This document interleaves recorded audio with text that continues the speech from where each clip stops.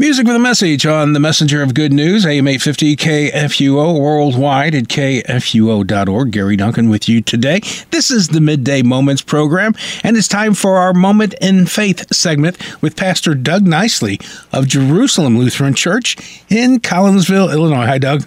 Hi, Gary, and good afternoon to you. Same to you. Good afternoon. And what's on your mind to talk about today? Well, as I've been doing in recent weeks, what I've been doing is I've been reflecting back on what it is that we heard in the scripture readings from the Sunday before. And so let me start out with one of those scripture readings and show you how the words at the end of this reading are the basis for a hymn. Okay. Sounds like a great plan. Yeah. Sometimes preachers write hymns based upon a sermon text. And so they preach and then they sing at the end of the sermon. And we got a good example from a reading from last Sunday. This is the story of God's calling of the prophet Isaiah. And we heard in Isaiah chapter 6, "And the foundations of the thresholds shook at the voice of him who called, and the house was filled with smoke.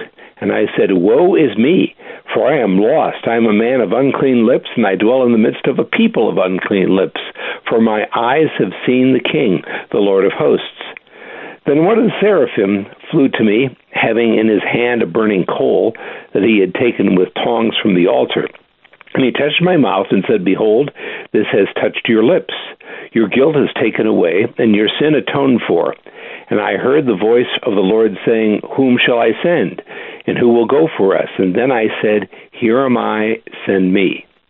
Does that last line sound familiar? Yes, it does. Yes, it should. Because that's the line at the end of a hymn. Right. Here I am, Lord, send me. Here I am, send me. Yep. And so, anyway, here's the hymn written on that last line. Okay. Hark the voice of Jesus crying, Who will go and work today? Fields are white and harvest waiting, Who will bear the sheaves away? Loud and long the Master calleth, Rich rewards he offers thee. Who will answer gladly, saying, Here am I, send me, send me. And, of course, there's a story behind the hymn. It seems like there's a story behind a whole bunch of hymns. Here's the story behind this one. The neat thing is you know a lot of these stories. It's such a pleasure to hear them. That's because they got a lot of good books. Yeah.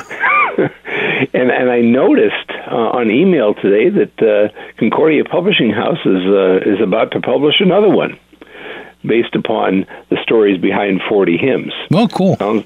Sounds like something I better order. Yeah, I think so. So we can keep on with this program. Mm-hmm. At any rate, here's the story.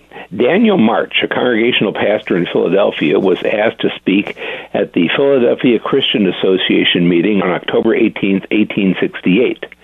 Finding no suitable hymns for his sermon text, Isaiah 6, verse 8, he composed this original hymn shortly before the service, where it was sung from manuscript.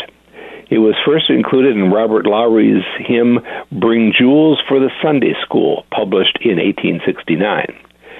Well, there's another verse that Pastor March wrote that didn't make it into some of the hymnals. Here's the verse.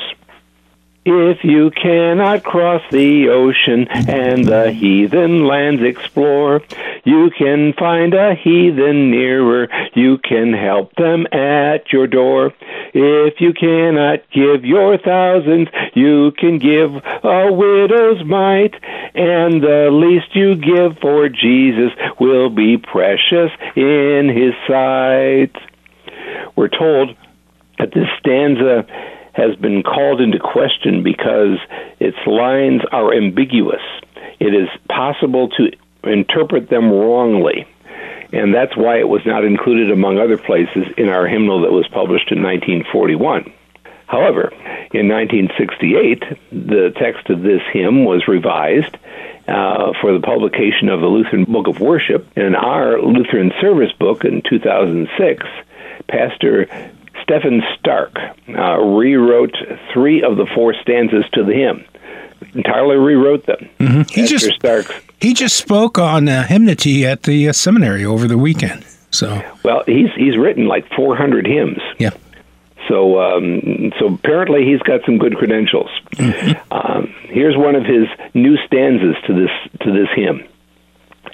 Some take up his task in morning, to the Lord's responding soon.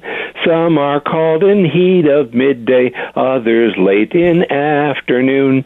Even as the sun is setting, some are sent into the fields, there to gather in the bounty that God's word so richly yields. This stanza sounds like Jesus' parable of the workers in the vineyard. Remember, the master of the vineyard hired workers at different hours in the day, since there was still work to be done. And then all the workers got paid at the same amount at the end of the day. The parable ends with those who were hired first grumbling at the master of the vineyard. And it goes like this in Matthew chapter 20. On receiving it, they grumbled at the master of the house, saying, "These last worked only 1 hour, and you have made them equal to us who have borne the burden of the day and the scorching heat." But he replied to one of them, "Friend, I am doing you no wrong. Did you not agree with me for a denarius? Take what belongs to you and go. I chose to give to the last worker as I gave to you. Am I not allowed to do what I choose with what belongs to me? Or do you begrudge me for my generosity? So, the last will be first, and the first last." I think the point for the whole hymn, too, is that Jesus isn't calling professional church workers or foreign missionaries exclusively to respond to his calling. It may be something that comes up in our lives when we least expect it. Disciples, after all, are students. That's how you can take that word in the Bible and make it into normal English. The word disciples means students. If the disciples could be called uneducated common men by those who criticized them in the book of Acts, then any one of us can respond to the calling of Jesus saying, "Here am I, send me." This could be anywhere, any place, or with anyone.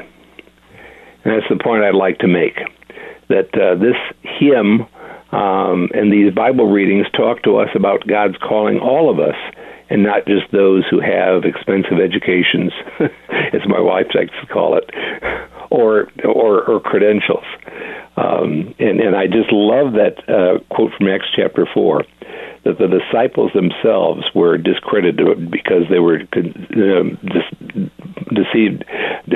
conceived to be uneducated common men. Would you like to lead us in a prayer as we wrap up our segment today? Okay, let's do that. Lord, help us to be disciples, no matter where or when. Help us to see your priorities of the last to be first, and then to follow you. For we pray in the name of Jesus, one who teaches us the truth. Amen. Amen. What are we talking about next week? Well, next week, once again, we're going to continue on with the Sunday reading. Next week, we're looking at St. Luke's Sermon on the Plain, as opposed to the sermon we remember from St. Matthew's Gospel more vividly, and that is the Sermon on the Mount. There are some subtle differences. To do this, we're going to start looking at a hymn, and I was looking, Gary, I really was, to try and find a hymn that talks about blessed are the poor in spirit and the rest of that. I thought, surely somebody's written a hymn about that. And I finally found one, but I found it in another hymnal. It isn't in ours. And the hymn is titled Blessed Are They, written by David Haas. I'll look forward to talking to you next week. Have a great week, Doug. You too, Gary. God bless you. We're listener-supported KFUO. You can find us on Facebook, Twitter, Instagram, and this talk segment, along with our other talk programs here on KFUO. You can find those as podcasts. Wherever you get your podcast, just search out KFUO Radio.